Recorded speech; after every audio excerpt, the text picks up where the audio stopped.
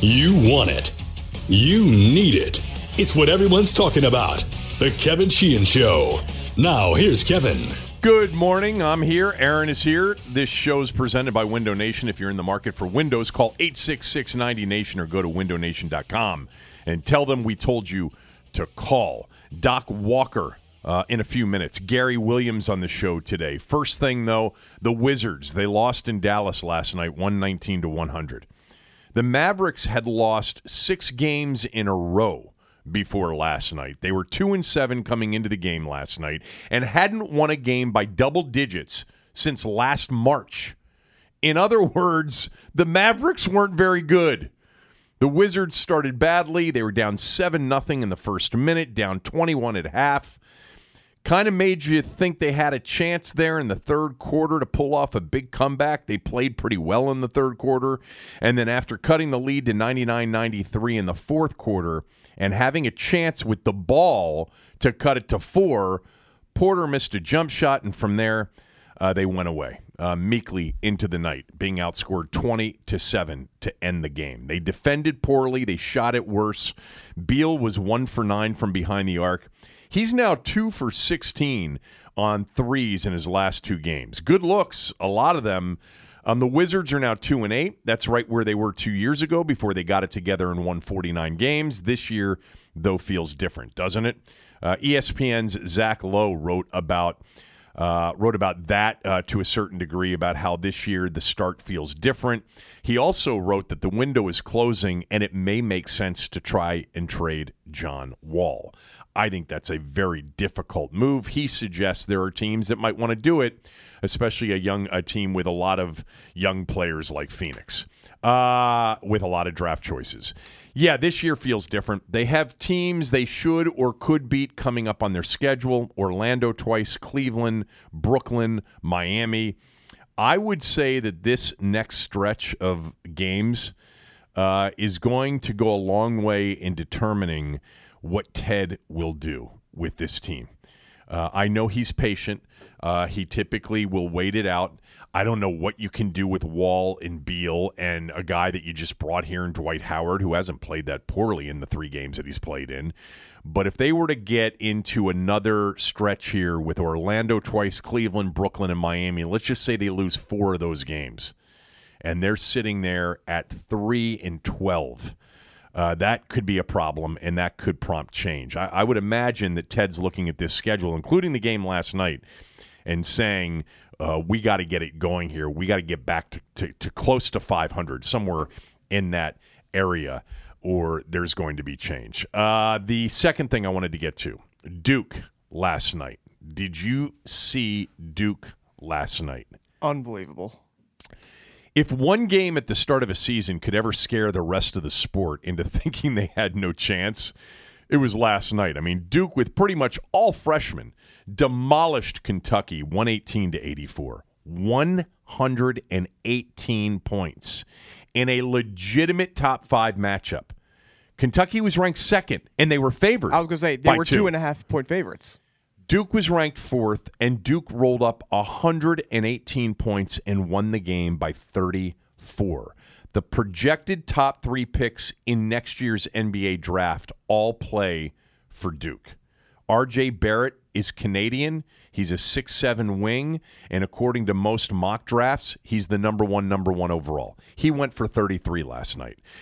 Zion Williamson, who's projected to go 2nd in next year's draft, had 28 and 7 rebounds. He was 11 for 13 from the floor, many of them dunks of a vicious nature.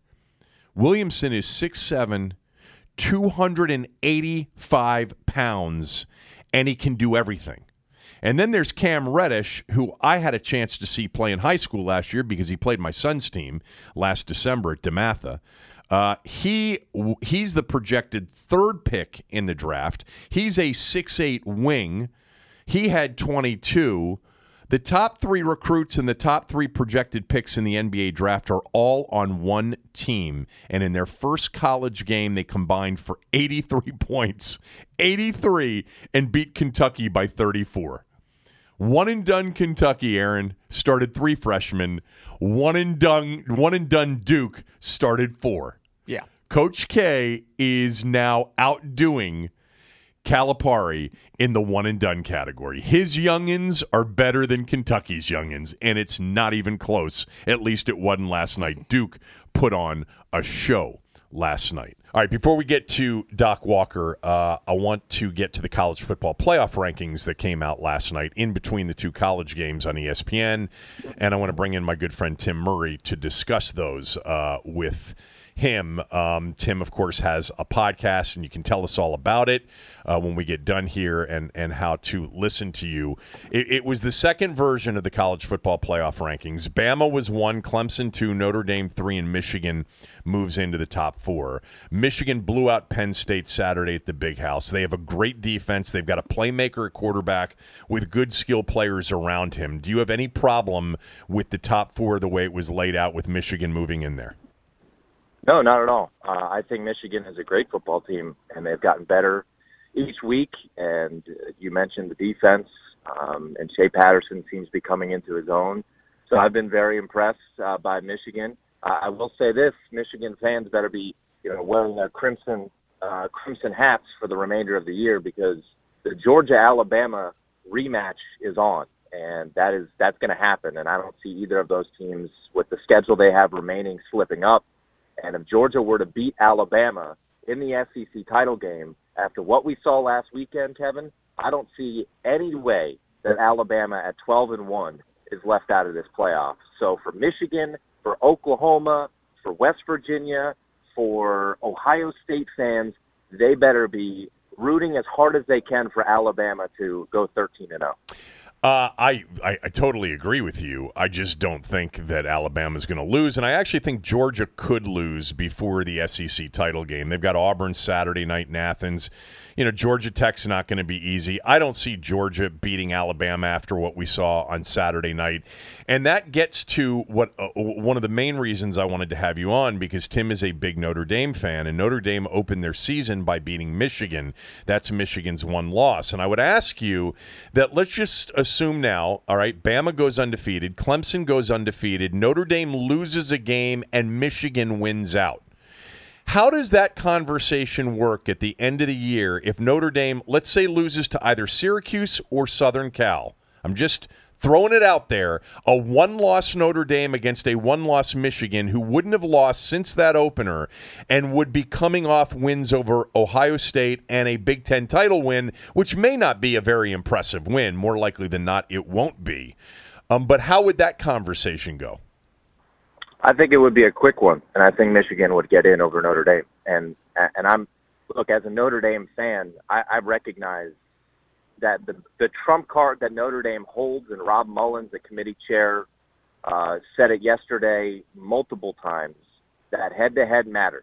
And thank God for that, because there's crazy discussions out there by pundits that say, this Notre Dame-Michigan game happened so long ago it shouldn't count, which is just bizarre to me. But if Notre Dame loses, that's a bad loss regardless of who they lose to. I know Syracuse is 13, but still, that's a worse loss than Michigan would have. Michigan would have an extra win, and Michigan's resume would be better. Michigan would have wins over Michigan State, Penn State, also a road win at Ohio State, who is currently number 10 in the country.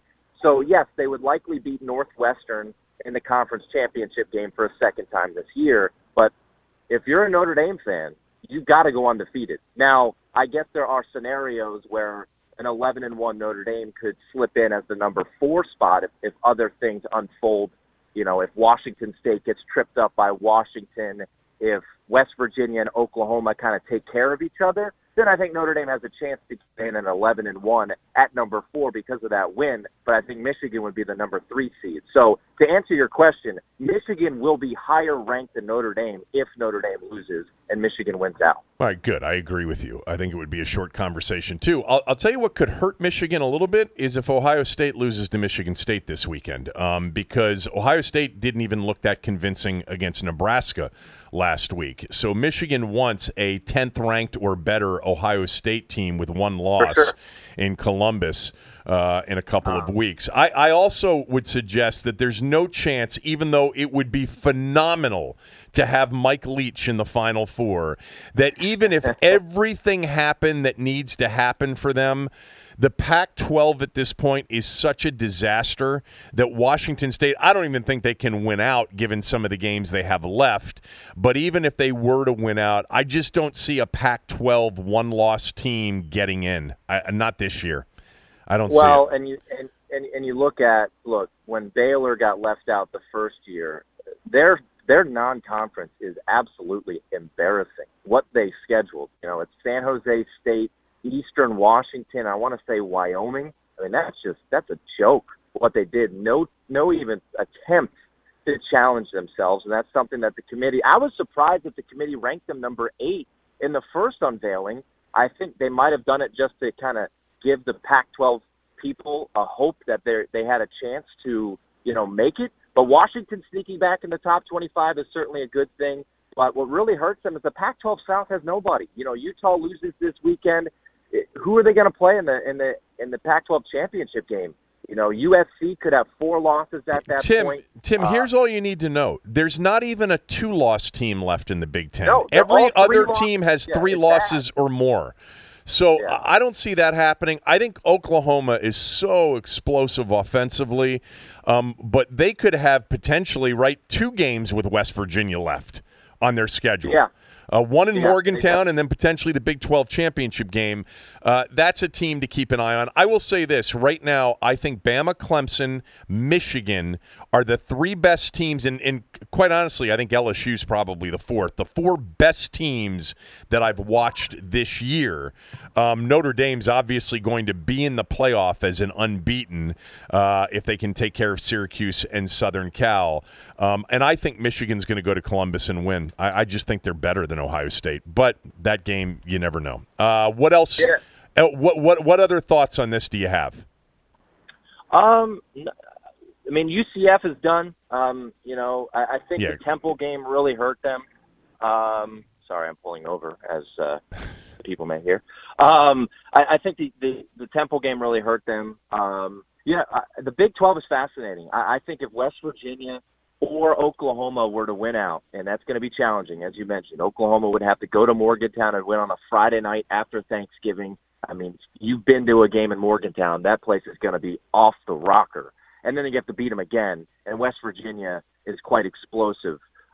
In West Virginia, I believe if they beat Oklahoma, they would likely play Texas in the conference championship game, which would probably be a better situation for them moving forward. But I think the Big 12 champ, if Oklahoma or West Virginia wins out, that is the team waiting on the cusp to get in. If Michigan stubs its toe against Ohio State, now the fascinating conversation would be who gets in, a 12-1 Oklahoma, 11-1 West Virginia, because remember their game against NC State was canceled due to the hurricane, or 11-1 Notre Dame. That would be a very fascinating conversation, and I think they would probably lean towards the Big 12 champion because they would be red hot entering the college football playoff. All right, how do people listen to your red hot picks this year? Just go to my Twitter feed, @1TimMurray. Every Friday I put up my picks. I usually give out 5 or 6. So, yeah, we're doing all right these past couple weeks. Thank you. Appreciate it. I'll talk to you soon. All right, see you. Tim Murray, everybody. Let's bring in Doc Walker to the show. I don't know what I did to deserve this, but it's time for X's and O's. Burgundy and gold. Live on our Launch Workplaces guest hotline, it's Doc Walker who's here. I'm truly honored that you would come on my podcast. I know how busy you are, so I don't want to waste your time. You got a show that you're preparing for, 10-1 on ESPN 980, right where he's been for a long, long time. I thought we would start with something you always love talking about, and that's injuries. and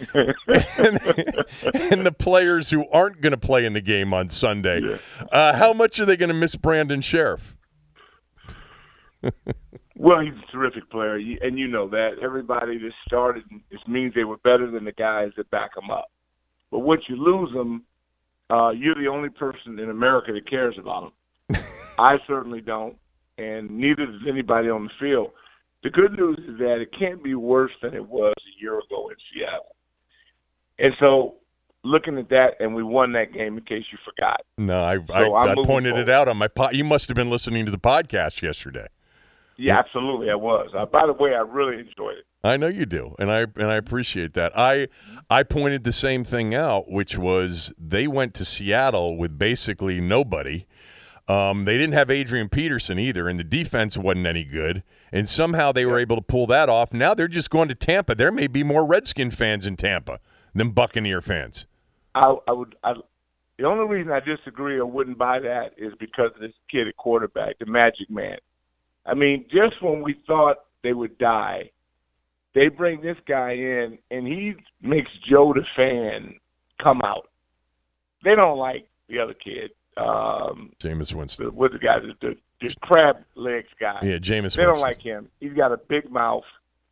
And so much he's showing that he's not who he represents himself to be. And I thought Jameis Winston was really going to be a real baller. But right now he seems to be a BSer. And so that's not playing to us. But you know what? We're going to find out. All I care about is that we'll have 53 guys in our uniform, hopefully with the white tops and the burgundy bottoms. Yeah, let's get that right at least.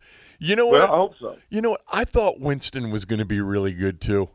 He just must be a knucklehead, and he can't get past it because he's got talent.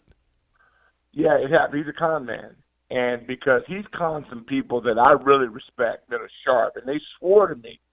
I said, this guy seems like he's full of crap. And a couple of people I really respect said, nope, he's a real deal. And then, we had to go through the worst training camp preview show, Hard Knocks, when they did a documentary on him. Right. And so I go, well, wait a minute, why are they wasting all this time on this guy? And they did it, and he proved to be, hey, not a bad guy.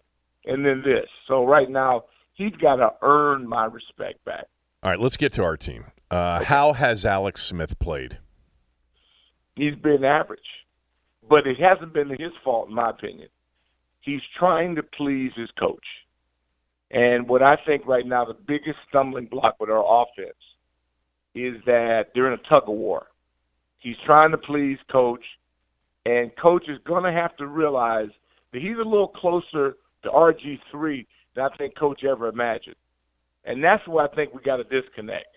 And I think we both agree that coach couldn't stand Griffin. Bobby, he had nothing to do with Bobby.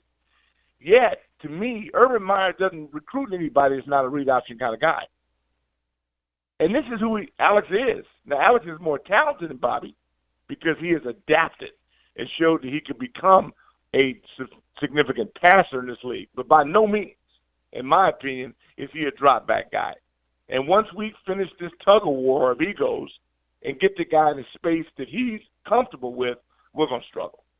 So you would suggest to Jay that he play Alex Smith more as a running quarterback a lot of the time, which they've worked. I think he'd move the pocket more. I think he's got to get out of this drop-back spot. Yeah. And he's got to three-quarter him, dash him. Whatever he's got to do other than what they're doing, he's got to change. This dog can't hunt. Do you think they knew Alex Smith wasn't a drop-back guy when they traded for him? No, I think that Andy Reid is such a genius in developing whatever helps the guy enhance his abilities, which is what defines coach to me. And so everybody became enamored. But I go back to him in Frisco. I go back to Urban Meyer. Urban Meyer's had one drop-back guy, and he had him by accident, the rifleman. And he proved that, again, he's not a pure drop-back guy, but he had a big arm. Now he's got the best quarterback he's ever had from a drop-back sense, and they may never win a big championship again. It's not his offense. All right, let's move it to the other side of the ball. Who are the legit stars on defense? Legit stars on star. Players who the opponents are game planning for. Jonathan Allen, Matt Ioannidis.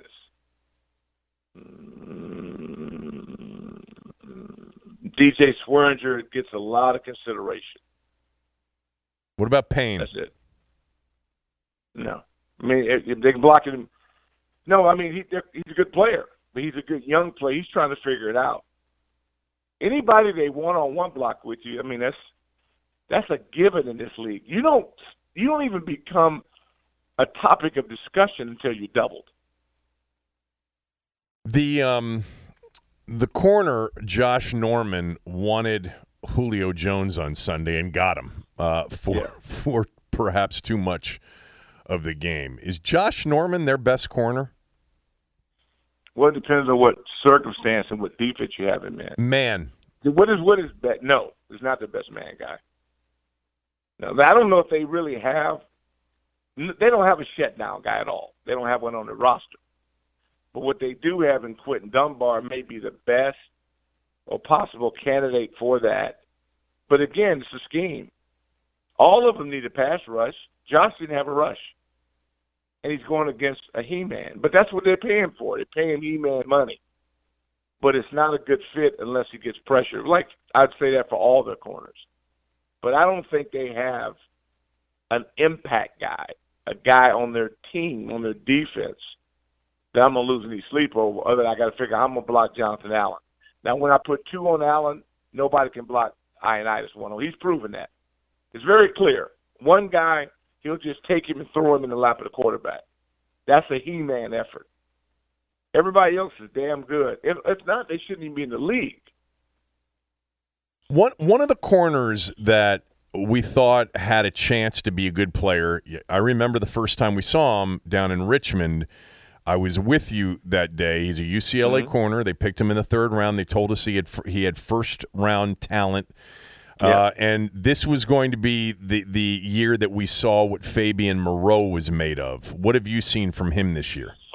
Yeah, well, they're trying to force him into being an inside guy because they needed that. That was a void that they're trying to fill. I'm still trying to see what does Fabian do best other than he covers kicks. He's the best strike guy they have. So he shows he's got terrific speed. Yeah, he's key. I think a corner is more comfortable on the corner. But I think he's learning how to go inside because of his size. But he's a project, trying to get it together. Same thing with Alexander. Same thing with Stroman. To me, the best talent is Danny Johnson. But again, they have this invisible doghouse that it seems to say you don't know why a guy doesn't play. So once he breaks through whatever he's got to break through to get more time, I think ultimately we'll be talking about Danny Johnson over all of them. Last couple of weeks, how much better has Ryan Kerrigan been?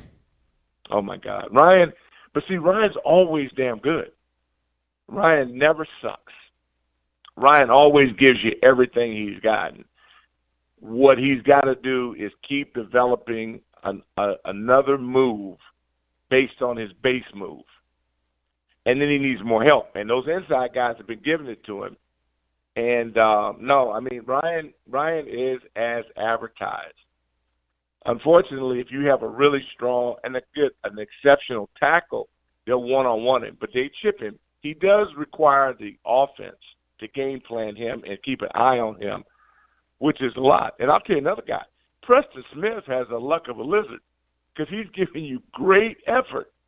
He just needs an alternative move. He needs that move to counter his base move, and that's what very few of them have that. John Allen has great separation, pass rushing techniques. But he's the best, and that's why he was drafted where he was. And everybody else is giving you superior effort. We just got to get a dominant individual or a great scheme to free him up. Do you feel that Sunday in Tampa is a really big spot for this team, that they got to go down there and beat a team that's average, or it could start to spiral the wrong way? No, I think the problem with our team is that we are as advertised. We'll play down to an opponent and we'll play up to an opponent. When we're back in the corner, we strike. When we're the lead dog, we'll stumble. And that's the pattern that this staff has got to break. I didn't like them last week because I was scared to death because we announced that Atlanta had backups, just like Indianapolis had backups. We haven't beaten backups yet. And to me, we're playing a backup quarterback this week. Well, yeah, okay, we'll see. But again, I'm just telling you, I think our team physically can play with anybody. I think mentally it's where my biggest concerns are, because it's like a jockey with the horse. You know, there's a reason why jockeys go into the Hall of Fame and horses go in, because they do things in that stretch runs that others don't. This is a psychological issue with this team to me. You got to drive them like a dump truck if they win. You coach, you know what I'm talking about. If you win, you got to be the biggest jerk going that week, because your team plays off you. And if you show them that you're pleased with them, they let down to me. They never have the edge you expect them to have. Well, what does that mean? That's the driver, man, and the athlete. But that's the combination. They don't have enough self-starters. That poor kid, 36, he got to scream his lungs out. Yeah. I mean, no wonder he's tired before the game starts. I mean, poor guy. He's got it's just too hard. You look at him like he's like begging him, and I'm like, really, seriously? I mean, they need more help, and it's a leadership function. That's what AP tries to. What did Ha do in his first game? Well, he showed that the league is not too big for him. But clearly all he did was identify what defense they were in. Right. Because he didn't know enough. Yeah, there was a whole lot of pre-snap. He was trying to figure it out. Yeah, I know. I mean, they acted – that was so disrespectful to Nicholson? to the opponent. Oh. And it's Matty Ice. So I thought that the Spartan was injured. So I thought what they were doing was literally hiding Nicholson. I didn't expect him to play at all. When I saw that he could play, it confused me, because he clearly knew more about the game plan and what they needed to do. So all Ryan did was he just simply looked and said, well, this guy maybe knows the base set. And then whatever he does, he knows what we were in. They simply picked us apart off execution. They had a brilliant game plan. And Sarkisian, man, he just had a great plan. Yeah, he did. He had a great plan. And everybody does. But the question was, we didn't seem to adjust to it. Yep. They gave up a lot to a good team, a good offensive team. All right, good team. What do you have to promote? What are you doing? What do you and Bird have going on? What networking events coming up? What do you want to promote? Well, I thought you were a frequent flyer on our website, and you would know all of this. Well, I know. No, we don't have anything. I know it. I just want you to be able to talk about it. No, Kevin Sheehan. I'm promoting Kevin Sheehan, and that's it. I mean, we have nothing coming up. We have a luncheon on the 20th of November, and we'll be out taps out at by the harbor. But I'll get to you before then, let you know who it is. Okay. And wait until I can get you as a guest. All right. Well, enjoy Tampa. There's a lot of things to do down there in Tampa. A lot of things to do. We got a rally. We've got a rally. Yeah, but after the rally, I'm talking about. We got a rally in Tampa. Right. And then my son will be down. Big Al is coming down. That's nice. How are the boys? They're doing good. They're doing good. They're doing good. And so got one in New York now, one down in Florida. So we'll do that and have a family meal, and then I'm back to film study.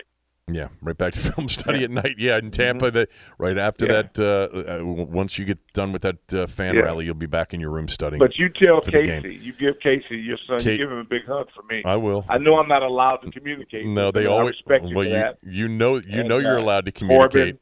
Corbin, no. I know that you've told them not to associate with me. It's not even a little bit true. Not even a little bit true. Not even a little bit true. Hey, boys, just know that Uncle Doc is out here for your father. Casey asks about Uncle Doc all the time. Yeah. He does. No, I just want the people to know the truth. That you literally put me off limits with your boys. That is not true. And that's not fair. You know not that. Fair. And just in case people actually are taking you serious. No, they should take me serious. And I want them to take me serious. Doc really is he is so good with young people. You really are. It is a gift. Well, no. Let me finish. It's my podcast. Let me finish. I don't want you to finish. Okay? It's a gift you have. You are very good with young people. You have a charisma and an ability to communicate with younger people, which is why I don't know why you're not coaching. I know you coach in terms of motivational speaking, but you should be coaching. You should be. I've said that to you for a long time. Yeah, you know what I'm gonna do? I'm gonna coach you. All right, how about that? Well, how about me coach you? You know me well enough to know I'm uncoachable. I'm not coachable. But you are. You definitely are uncoachable. All right, I'll talk to you But later. anyway, my friend, I would love to do this forever, but I got to go and go do your thing. Appreciate it. I got to pay a bill. Love you back. All right. All right. Doc Walker. Doc Walker, everybody here on the Kevin Sheehan Show podcast, and that is what I miss a lot about where I used to be, is just all of the BSing in the bullpen with people like Doc and the whole group. But I do miss that, and I miss doing the pregame show. It was my favorite part of the pregame show, was to do the segment with Doc. He had me on his show the other day, which was very nice of him to do over at 980. I want to tell you about Window Nation. If you're hearing that noise of the furnace kicking on again and again, over and over, why, you may ask? Well, it's because your windows are old and drafty and they're letting cold air in and hot air out, keeping you up at night. Every time you hear that sound, are you aware of what's happening? It's higher energy bills. You're wasting money. I think it's time for you to pick up the phone and call Window Nation. I have already twice over the last 10 years. Harley and Aaron from Window Nation have provided windows for me and lots of our listeners over the years. For a limited time, get 2 free windows for every 2 you buy. Buy 4, get 4 free. Buy 6, get 6 free. There's no limit. Plus, you'll get 0% financing for 5 full years. Save that well-earned money to splurge on your family, friends, or even yourself this holiday season. Act fast, as there's still plenty of time to have your windows installed by the holidays. Stay toasty as Window Nation's expert installers work room by room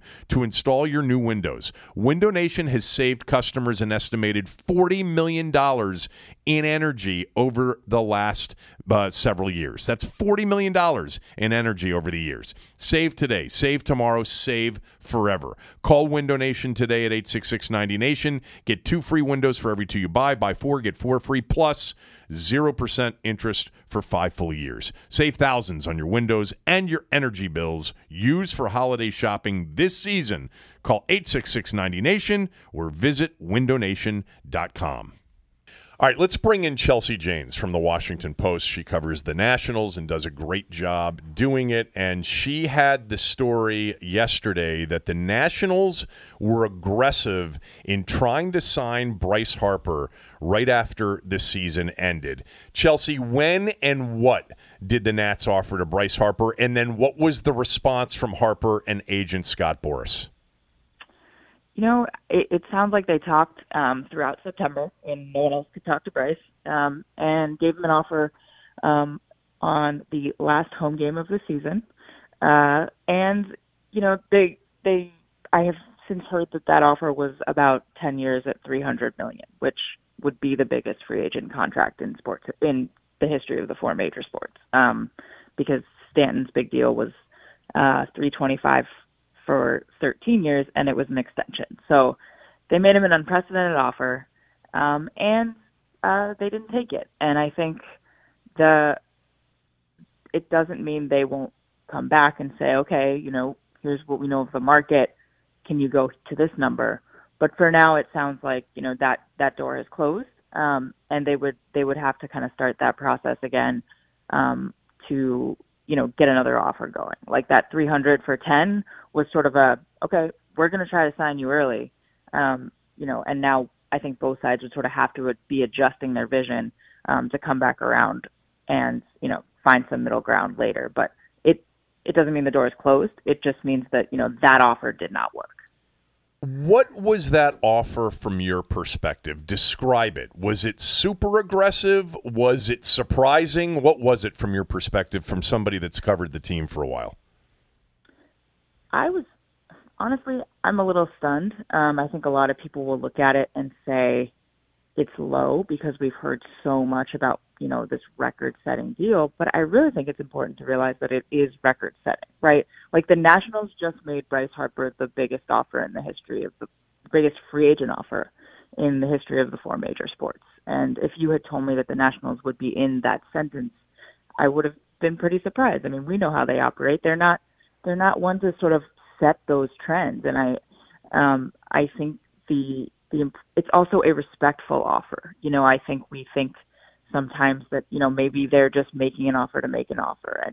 And from what I've heard from both sides, that wasn't the case. Team Boris considered it a respectful starting point. I think the Nationals considered it a respectful end number. And, nobody's insulted. No one's stomping away, huffing and puffing. It was a good faith effort, and it didn't work. So, it was the right move by the Nationals. And just because it didn't work, or he might have to take far more than that, doesn't mean it was kind of lowballing him in any way. What's next, Chelsea? Is that offer still standing? Is there any sort of expectation on both sides that they will circle back if Bryce doesn't get exactly what he wants in free agency? What are the next steps here for the Nationals? I mean, I would imagine at some point they've got to move on, right? Yeah, I think that that offer is my understanding is that offer is no longer on the table, which doesn't mean they won't listen again. But I think you're right, and they know this, that we can't sit there with $300 million in the biggest deal in the history of the four major sports, just kind of sitting there, tying up all our money. So I think for now that offer's off the table, and they're going to proceed as if they're not going to pay him enough. But I think Scott Boras always circles back, and they have such a long-standing relationship of getting things done that I feel like Scott Boras is always going to have Bryce explore this market, right? And if more teams are thinking like the Nationals that his value, sort of a more reasonable take on his value, then they might have to circle back and say, you know what, we overshot. We like 10 years at 300. Let's do it. You can sell Bryce on it. It's historic. It's unprecedented. Great. So I think I don't think the door is closed, but they made an early effort that didn't work, and I don't see them going a whole lot above that. So, I guess the ball's sort of in Boris's and Harper's court to sort of see what they get on the market. But, if the Nationals are not going to be held hostage by a Scott Boras offseason, and I think that's not a comment on how they feel about him. It's just the right baseball move. What are they going to find his market to be? I have no idea. I think Scott Boras is going to start somewhere maybe even above $400 million. He should. It's a unique talent. Why not? He's gotten crazy numbers before that surprised people. He's going to sell him as a historic, Hall of Fame type talent. He should. I just don't know who's going to buy it. I think we thought the Dodgers and the Cubs and the Yankees, 2 years ago were obvious front runners, but the Yankees have like 8 outfielders. The Cubs don't seem to want to spend that much. The Dodgers, are kind of going through a transition and don't seem to want to spend that much. So where is that market? I could see the Giants saying, we want Barry Bonds Part 2. We want a guy who's going to put butts in the seats while we rebuild this thing. A new general manager there, that makes sense to me. They have money. The Cardinals have a ton of money, and they've finished second on a lot of big names over the last few years. Bryce, there's history there. There's tradition. I think, he'd be a god there. That makes sense. They'll probably reach. But outside of that, where's the money? Where is $400 million? The Phillies have a lot of money, but everyone has always thought they'll be the Machado players. So it's a really interesting market, and I've asked a lot of people who are very familiar with all of this, and they've said, I have no idea. And I think it's going to be a question of how much Scott Boras can work his magic to see what the actual value becomes there, because I think there are a lot of people in front offices around the league that would laugh off 400. The question is whether he can talk owners into it. Yeah. All he needs is one. Right. That probably makes my next question very difficult to answer, but I'll ask for your gut on this. Do you think the chances that he ends up being a national ultimately when we get to, the end of this process, do you think they're at least 50-50 or worse? I think they're worse now. I think somebody will reach higher than 10 for 300 and to a number that the Nationals just won't match, can't get to. So I think the chances have been worse, but I sort of, I don't know that they were ever better than what they are right now, right? Like, we don't really know that the Nationals were ever going to be able to bid with these teams. I think we all thought, their best chance was an early offer like the one they made. And so when that doesn't work, it's like, but it feels like maybe that ship has sailed. But Scott Boras has always used the Nationals to leverage offers late and to sort of land people when he doesn't have somewhere to go. And the Nationals love Bryce Harper. That's true. So, it's impossible for me to even come close to closing the door because we've seen so many times that circles back around. I think that offer says that the door is so much more open than I even thought it would be, when the season ended. But right now, they're looking at an outfield of Soto, of Eaton, and of Robles, I guess, and that's not a $300 million outfield for sure. That's a pretty good cost option for them. Oh, it's outstanding. If this Harper stuff were not in the picture, and you looked at the Nationals outfield and saw Soto, Robles, Eaton, and Michael Taylor as a really good defensive fourth outfielder. For I think 13-14 million total, you'd be like, wow, that is a genius outfield. That is well constructed. That is an outfield for a very long time. It is only disappointing in the context of Bryce Harper. So they are in great shape with that outfield, but it has less power. It lacks a they lose a big middle of the order bat. So the question becomes, can you replace that? Can you find a left-handed hitting, power hitter for less than $30 million a year? Yes, you can, because pretty much every left-handed hitting power hitter has come for less than $30 million a year over the years. It might not be Bryce Harper, but you can fill that hole, and Juan Soto is well on his way to doing that. Mike Rizzo said, and I just read this coming in a few minutes ago, he said he's comfortable without Bryce Harper, but not comfortable in saying that they are better without him. I thought that was perfectly said by a general manager who was going to take the high road on this regardless of what happened. What did you think? Yeah, I think I joked with him after. I was like, wow, that was pretty good. Yeah, that was pretty good. But you know what? No one with that team is ever going to tell you that. And even, off the record in the most informal settings, I have never heard anyone in Rizzo, anyone who's familiar with ownership say anything bad about Bryce Harper. I truly, to the point of it being frustrating because you're like, we see him not hustle sometimes. It's kind of like, what you see this, right? But they love the person. I think they, see sides of Bryce that maybe we don't. And they recognize that he's a really special talent that is one of their own. So, Rizzo is never going to sort of stop being loyal to Bryce Harper. And if a deal doesn't get done, it's not because anyone in there was like, we don't want that guy. And I think that is genuine.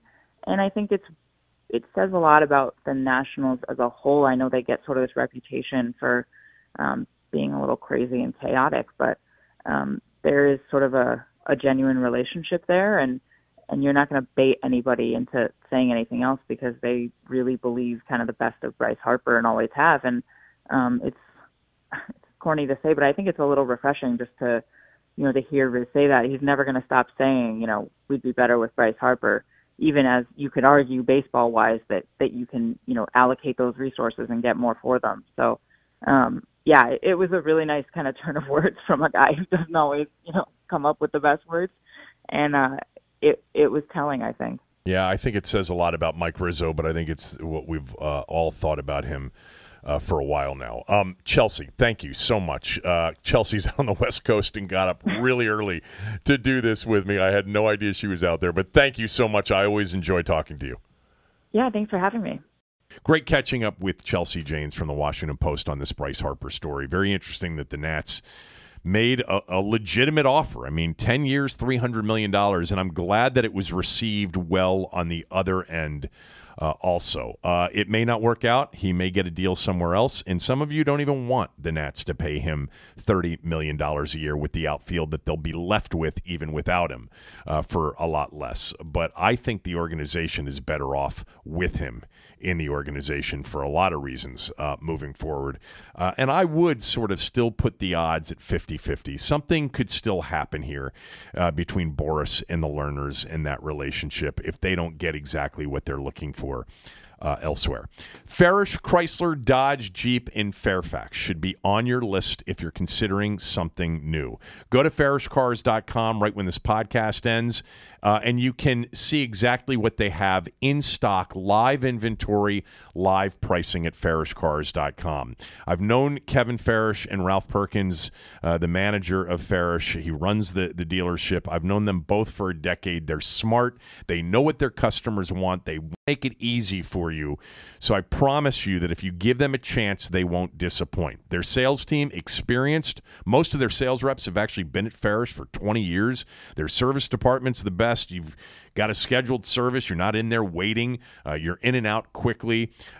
Plenty of inventory. I talked to Ralph the other day. Plenty of inventory on the lot right now. Whatever you're looking for, you'll likely find it in the make, model, and color and be able to drive it off the lot that day. Lots of Jeeps, Cherokees, Grand Cherokees, Wranglers. If you're thinking about a minivan, there are plenty of Chrysler Pacificas on Farish's lot right now, and the deals are as good as you'll get all year long. If you like this podcast and you're thinking about buying something new, I give you my word that you'll be taken care of if you head out to Farish in Fairfax and ask for Ralph Perkins. They're located right there in the heart of Fairfax and Fairfax Circle. Ralph's in the store every day. But if you don't head out there, at least go to their website, farishcars.com, so you can see what they have.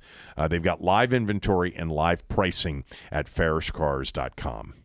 All right, let's bring in Gary Williams for his first visit to the podcast, and hopefully the first of many.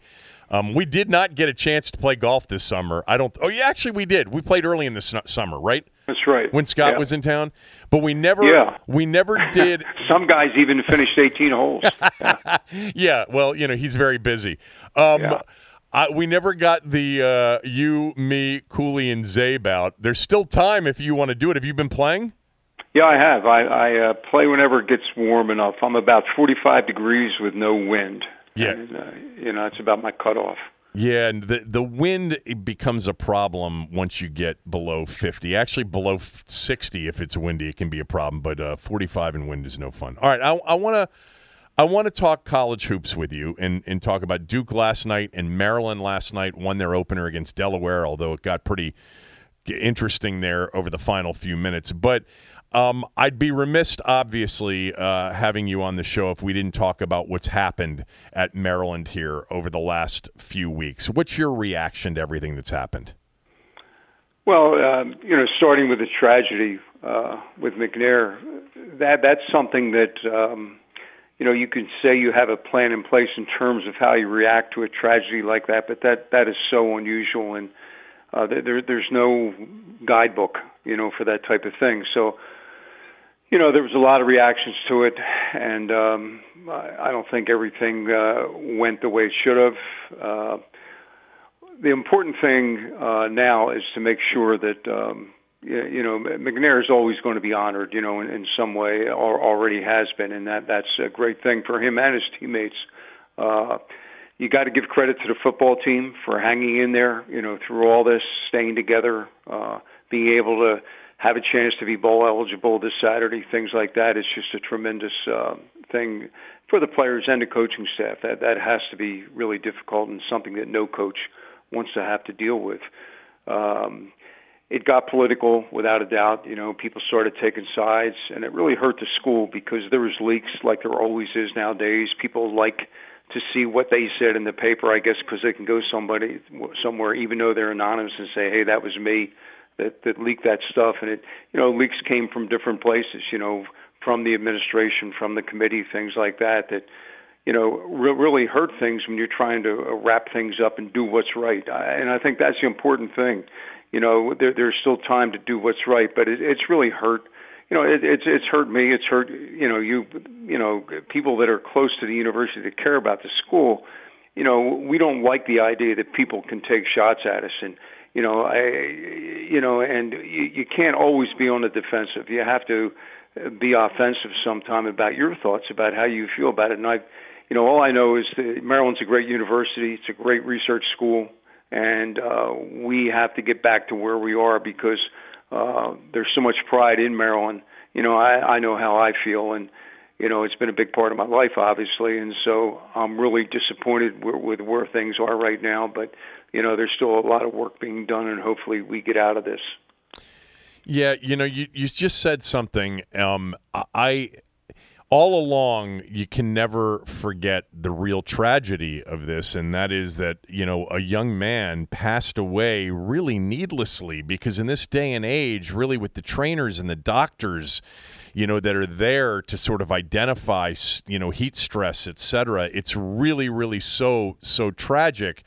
But then you also said something about there's no book on how to handle this. Now, it wasn't handled well, obviously, but it is, it's a lot easier to toss in grenades from the outside when you're not actually in the midst of it. And the thing that I think really upset me more than anything else, ultimately, I didn't really feel like it was going to be easy to bring, to bring DJ Durkin back. I understood that.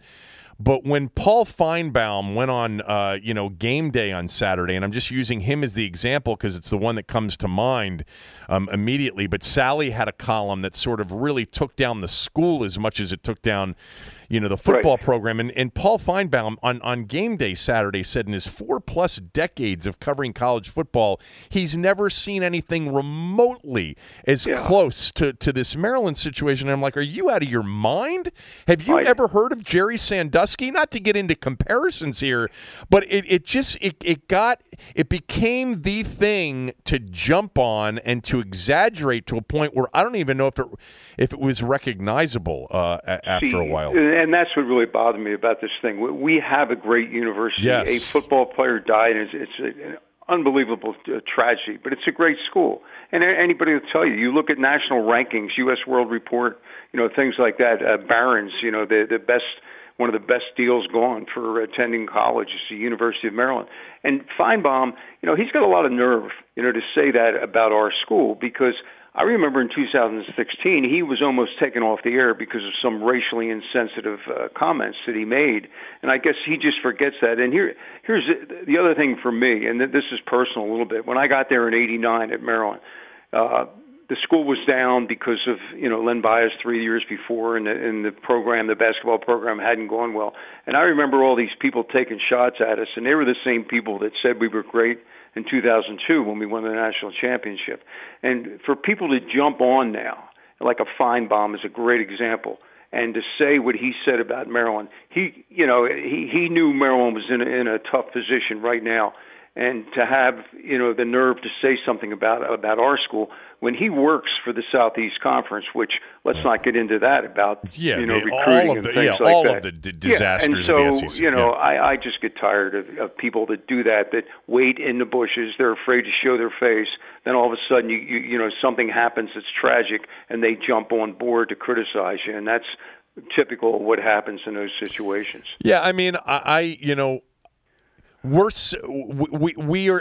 sounding defensive, but it's because it was over the top, some of the reaction, and it doesn't replace how I feel, and I'm not going to speak for you, but I think it's how you feel about the real tragedy in this, and the way it was handled afterwards. It wasn't handled well. All right, let's go to sports. Okay. Did you watch Maryland last night? I got to see the second half because I finally figured out how to get it on my iPad. It only took me about an hour to do that. Well, call me next time. I've got a login for that BTN Plus. You can use. Okay, I think good. you can use mine. Although, actually, I had my son text me right before the game and ask me for it, and he's at Penn State as a freshman because Maryland's such a good school he couldn't get into it. It's true. Yeah, here we go. Yeah. It's true. I know. It's like, but you do live, I mean, I don't want to get into that. Well, we've already talked about that many times, but I think he logged on and then it kicked me out, so I might not be able to share it with you. But anyway, they had a 22-point lead, and then I don't think they made another open look the rest of the night. And it got to within what did they get it to? 4? They got it to 4. 3. I think it was 3 with a minute left. That's right. Yeah. They got it to 3 with a minute left. The kid missed that drive for Delaware going down that left side that, looked like there might have been a little contact. I thought there was contact. Yeah, but maybe not enough in that situation. And if you're Delaware, I mean, I was at American U for 4 years. You don't get those calls when you're playing in Maryland or something like that. So, I mean, it's just, for Delaware, I'm sure they thought it was a foul. But here's the thing.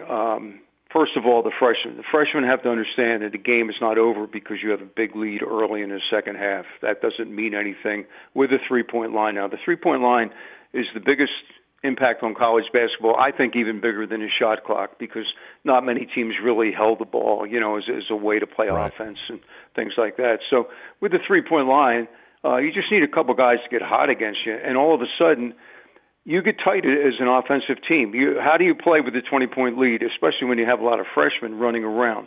Do you continue to attack, take quick shots?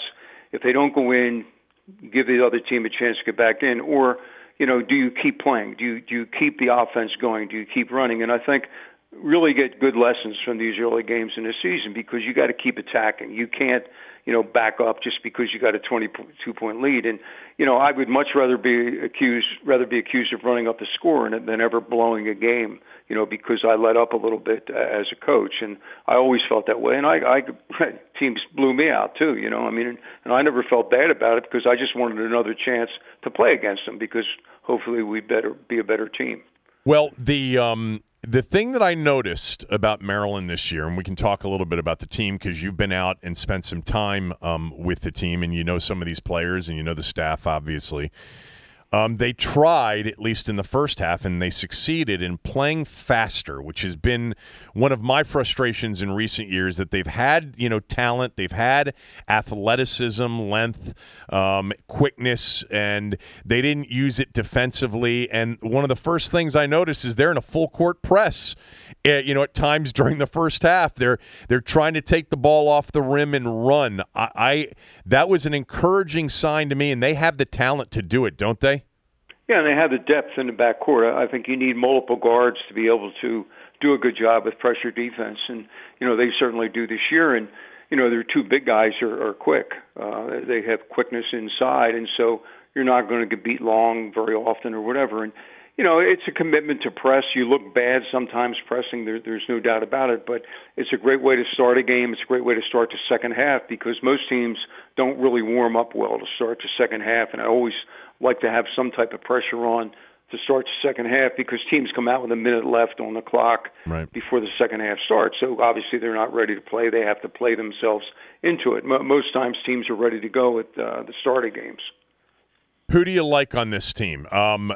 Fernando and Stick Smith, the Jalen Smith, the freshman from Mount St. Joe's in Baltimore. For those of you that haven't paid attention, Jalen Smith is already a projected first-round pick in next June's draft. He's a 6'10", 6'11", athletic big guy, but he's thin, but he looks, Gary, he's a basketball player with that size. You can see he's got good feet, good hands, can shoot it, the whole thing. Yeah, I think he's really talented. He's one of the more talented players. And what I like about him is that he works.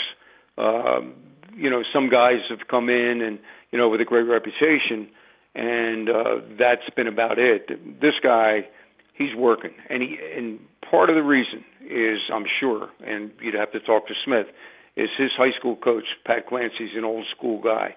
I've been to a lot of his practices. Dino Gregory played for Pat Clancy. And the guy gets on players, no doubt about it. And he pushes them, and it doesn't matter how good you are. He's going to try to make you better. And I think Smith brings that attitude to the team, which is great. Anthony Cowens should be a dominant point guard in the Big Ten this year. I think, the Big Ten lost a lot of guards last year, and I think Anthony will be one of those people. He is really quick. And, when you're a point guard, I've always felt with point guards is nowadays they have to be able to score, and Anthony certainly can, but your job is to really get everybody involved early in the game if possible. And I think Anthony has matured to the level that he realizes that's one of his most important things, is to get the team playing well in addition to his scoring. And then, the other thing is the emphasis on three-point shots in today's game is incredible. And, everybody knows the analytics of why you should shoot threes and all that. But the other part of shooting threes is to get to the rim, because you want to shoot as many free throws, dunks, and three-point shots as possible. And that's where Anthony can really help by getting to the rim, because this year he's got two guys with Fernando and Smith that he can dump the ball off to when their guy helps, and all of a sudden you got a three-point opportunity with both Smith and Fernando trying to finish down there. What do you like about Fernando? What does he need to work on? Well, I like his excitement to play the game, number one. I mean, that's always a positive with anybody, and he has that. He gets into it to play. He's got to keep his head into the game, and he's got to understand that there's certain times when you get beat, especially as an inside player, you just don't have good position. And in that situation, you have to concede the field goal if it's in the middle of the game or whatever, and it really is just another two-point shot. He gets fouls on plays where he shouldn't get fouls, where he should just say, okay, make the shot, but I'm not going to get involved where a referee can call a foul, because he had two or three last night that weren't necessary, and it really hurts in close games, and that was one of the reasons Delaware could make the run last night, because he was on the bench. And you've got to learn, and this is his second year now, he's got to get better at that and, be tougher. And being tough a lot of times is not fouling. That's a sign of toughness, is not fouling. What should Maryland fans expect from this team this year? I think they're going to really improve as time goes on here, because they're young, but at the same time, they've got a good combination of players, and the more they play together, the better they'll get. And I think it'll be a more exciting brand of basketball as they make the commitment to go quicker. I don't think there's anything about it. And, we need our students at the games. I always felt, going back to Coldfield House and things like that, when you got the students there, the rest of the building became alive and electric. And we didn't have the students there last night, and they've got to show up. I mean, there's no excuse for that. I know it's a long walk from some of the dorms to Xfinity. For students, that's a long walk. Well, I mean, I've told you this before, that the Xfinity compared to Cole, which was right in the middle of campus, it was just easier to go to Cole, even if you didn't have any intention of going to the game. It was a last minute, hey, I'll go to the game and watch them, and I'm talking about the games in November and December, against lesser opponents. It's harder for those kids. It shouldn't be. I mean, I'm looking at the schedule right now. Obviously, the place will be packed for Virginia on November 28th. But, they got a home game against Seton Hall. They've got home games against actually, is that Loyola's Chicago game? Is that in Baltimore? That's in Baltimore, that game, yeah. And see, here's my thing. Two examples. When I went to Ohio State, my first game in 1986 was against Bucknell, and Bucknell wasn't good. Bucknell's a good basketball program at this point, but they weren't good. It was a money game. We were supposed to win by 20. I walk out on the court for the game, and the place is sold out. It's packed, because the people in Columbus wanted to help us become a good basketball team. We weren't that good at the start of the season. This area, and it's not just Maryland, this area, you have to get good, and then the people will come to the game. And that's the biggest difference in the two areas. And it's just a shame, that's part of the deal, for our students. If they want a great basketball program, they kind of have to help lead the way. And Mark has done a couple things this year, the student practice, and, the players eating with the student body and things like that, the students should feel a part of things. And I think that's the thing with Cole Fieldhouse was a little easier to make them feel a part of things. For a Saturday game at 1:00, the students could sleep till like 12:30 and still get to the game on time. They had to sleep that long sometimes. I mean, we know that when they do show up, there's not a better environment. That's what I mean. But see, they lead the way. It's the old people. They'll do whatever the students do. They like it. They like the atmosphere, but they're not going to create it. The students have to create the atmosphere. Did you see Duke last night? I did. And see, here's what's going on now. Here's college basketball in 2018. All these kids play together in the summertime. They watch what Durant did going to Golden State, how he kind of engineered a deal himself. Yeah. Now, that's what happened with that Duke team. Those 4 other guys got together and decided to go to Duke, and then all of a sudden they recruit Williamson. I mean, they were really active in recruiting Zion Williamson, and it's just amazing how good they are. I mean, you remember the teams. When I first got to Maryland, it was the Leitner, Grant Hill, Hurley teams. They were probably the best teams that we played against when I was in Maryland overall as teams. I see that team last night, if they can sustain that and stay unselfish and play as aggressive as they do. I mean, they got 118 against the number 2 team in the country preseason, not even trying. In other words, they set a lot of guys in the second half. Krzyzewski went 2-3 zone the last 6 minutes of the game to try to take it easy, and that could have been 130, 135 very easily. One of the things I couldn't believe, and I looked at that after the game, is the way they played so aggressively. They ran so much, and for the entire night, they only had 4 turnovers in the game. Wow, I didn't know they only had 4. I was thinking, I always felt when we were good, when we get 85, 90 game, if we'd have 10, 12 turnovers, that's fine with me. Was good. That meant we were aggressive. We were trying to take the ball at people. And, you got to watch that turnover stat usually because some people, we only had 6 turnovers, so we did a good job. Maybe not. Maybe you weren't aggressive enough with your offense. But to have 4 turnovers in that game, that's incredible. That really is.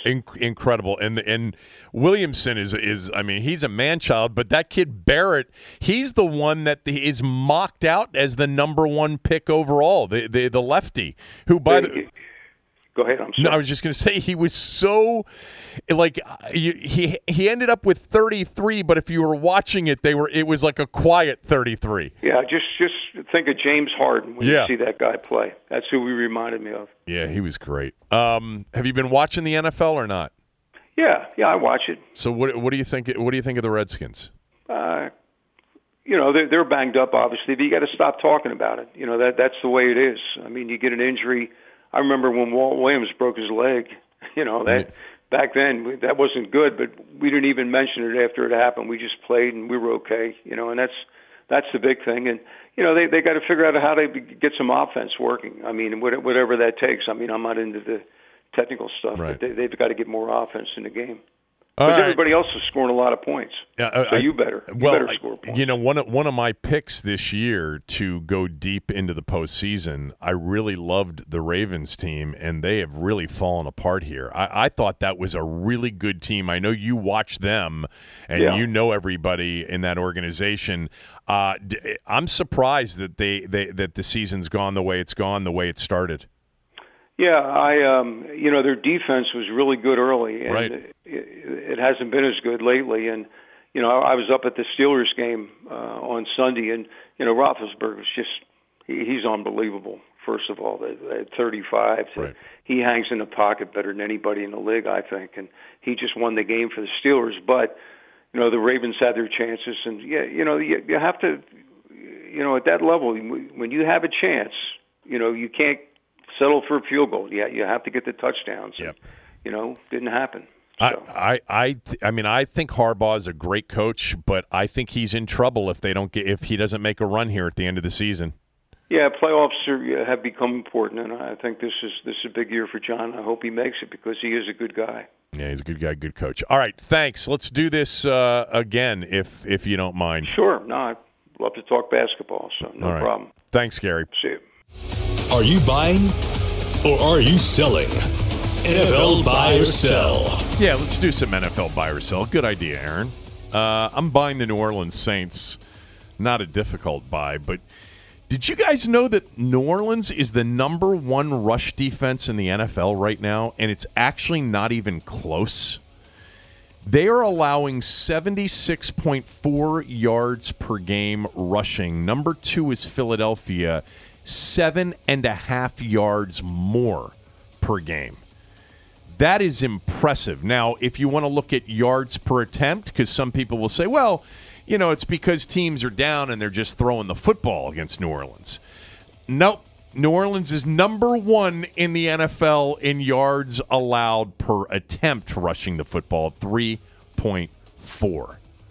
That actually surprised me. I know New Orleans has been aggressive up front, and I know that they've got some players like Rankins and Jordan and, you know, at the linebacking core, guys like Okafor and Manti Te'o who's getting better. But overall, defensively, I just wasn't that impressed with New Orleans, especially early in the year. I wasn't necessarily impressed with them defensively the other day against the Rams. Now, that's the Rams. The Vikings were moving the ball up and down the field until they turned it over at the end of the first half. They couldn't run the football. I remember that. The Ravens put up points on the Saints. The Redskins didn't. But the Saints right now really seem to be on a path to a Drew Brees. Now, I don't want to say it would be a Super Bowl to end a career because he's 39 and it looks like he can do this for another few years. But they've gone all in on this year, and it's paid off. Now, they have some teams left here the rest of the year. Like, they have to play this weekend in Cincinnati. You know, off of that. Now, no A.J. Green. They have to play Philadelphia. They have to play. They still have Atlanta. They still have the Panthers twice. They have to play the Steelers. All right, the Saints and the Steelers are the December 23rd CBS 425 game. How about that? It's pretty good. As a little holiday weekend 425 tilt. Seems like there's a lot more marquee games down the stretch here than we usual. We went through them yesterday. There's so many of them. But the Saints just seem to be, and I'll tell you what, if they do get the number 1 seed overall, and it may come down to those 2 games against the Panthers in the final 3 games. I mean, look, their final 3 games, if the Panthers continue to play well, their final 3 games at Carolina, Pittsburgh at home, Carolina at home. That could determine whether or not they're playing on the road or at home. But I'll tell you what, if the Saints are playing at home in the postseason, does anybody see anybody going in there and winning? I think the Rams could, and I think the Rams had a chance last week. I mean, just with the defense, as good as the run defense is, like, the way this season is going. Did you know their going, run defense was number 1 in the league? I didn't realize it was that good. I knew it was better, but again, I thought a lot of that was just teams could throw on them, so they weren't focusing on the run as much. I'm selling the Chicago Bears. I'm just not buying the 5-3 Bears, who are technically right now in first place in the NFC North. Look, they beat up Nathan Peterman 41-9. The week before that, it was a Jet team that's good defensively but can't score. You know, perhaps their most impressive game of the year was the loss to New England. It took 2 special teams touchdowns for New England to beat Chicago at Soldier Field. But they haven't beaten any. They beat Seattle early in the year. But I think they beat Arizona. They crushed Tampa. They've got 5 wins. So it was Seattle, Arizona, Tampa, and then the last 2. Jets and Bills are the 2. It's not an impressive group, I don't think. I think Trubisky's getting better. And they do have a running back and a running attack with Jordan Howard. They still have, 2 games with the Vikings, 2 games with the Lions, and still play the Packers again. They also have the Rams on the schedule. I just don't think Chicago's a playoff team. So I'm selling them as a first-place team right now, a team that won't make the postseason. Those are 2 teams in the AFC. Not that I'm doing it by conference. It's just working out that way. In the AFC, Tennessee showed me a lot the other night. I think there's something about Tennessee. They very easily could have beaten the Chargers. I still think the decision to go for 2 there at the end in London was the wrong decision, given that they had all the momentum in the game, and I think they would have been in good position in overtime. against the Chargers.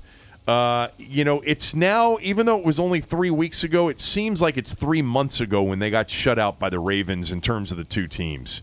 They played a very good game in nearly beating the Chargers and then went into Dallas and really took them apart after the bad start. They play the Patriots. I think they play the Patriots this weekend, right? It's Tennessee and New England this weekend at home. I like their team. I think they're a tough team defensively. And, Mariota, and I talked about this yesterday, so I'm not going to go on for very long today, but, man, when he's playing well, he's dynamic, and they're good. I'm buying a little bit of Tennessee to potentially make. Last week I bought a lot of Houston, or the last 2 weeks. I think Tennessee maybe turns that into a bit of a race in the AFC South. Let me pull up their schedule real quickly. Do they have They got the Texans. They already beat the Texans in week 2, and they play in Houston on November 26th. And they've already beaten Jacksonville in the division. Buying a little bit of Tennessee. Just have a feeling, even if they lose this week to New England, that they might win 8-9 in that range, 8-9-10, and have a chance. In the AFC, I'm not going to sell Baltimore. I'm just not doing it yet. This bye week couldn't have come at a better time for them. It's a shame they couldn't have gotten a win going into it. I guess I don't have anybody to sell in the AFC. I would actually buy a little bit of Indianapolis, too. I think they're getting better. And again, they don't have any impressive wins except, the Redskin win. They've got, they got that loss to Houston in overtime that was sort of winnable. They had a game in Philly they could have won. They destroyed the Raiders, the Bills. I'm looking at their schedule right now. They got the Titans, they got the Jags, they got the Dolphins, they got the Cowboys, Giants. I mean, don't count Indy out. How good from winning has 8 or Marlon 9. Mack looked? Really good. Really good. And you know what? Luck's getting better and better and healthier too. Because he had a good game against the woeful Raiders. All right, that's the show today. A lot of guests. Really wanted to talk about Bryce Harper with Chelsea. Wanted to talk about the Maryland thing with Gary and figured I'd wait until the first night of college basketball had been played. And Doc and I have been talking about doing this for a while as well. And it was good to get Tim Murray in for a little bit because I think these college football playoff rankings, we always say this. You start, making predictions right now, and there's so much more football to be played. But I just don't see Bama losing, and I don't see Clemson losing. So I think those two are locks. I think Notre Dame could lose, but I think Michigan's the third best team in the country. If LSU isn't, and if LSU is the third best team in the country, then what is Alabama? My God. Thanks to Aaron. Thanks to all of the guests. Thanks to all of you. Back tomorrow. Tommy will be with me. Have a great day.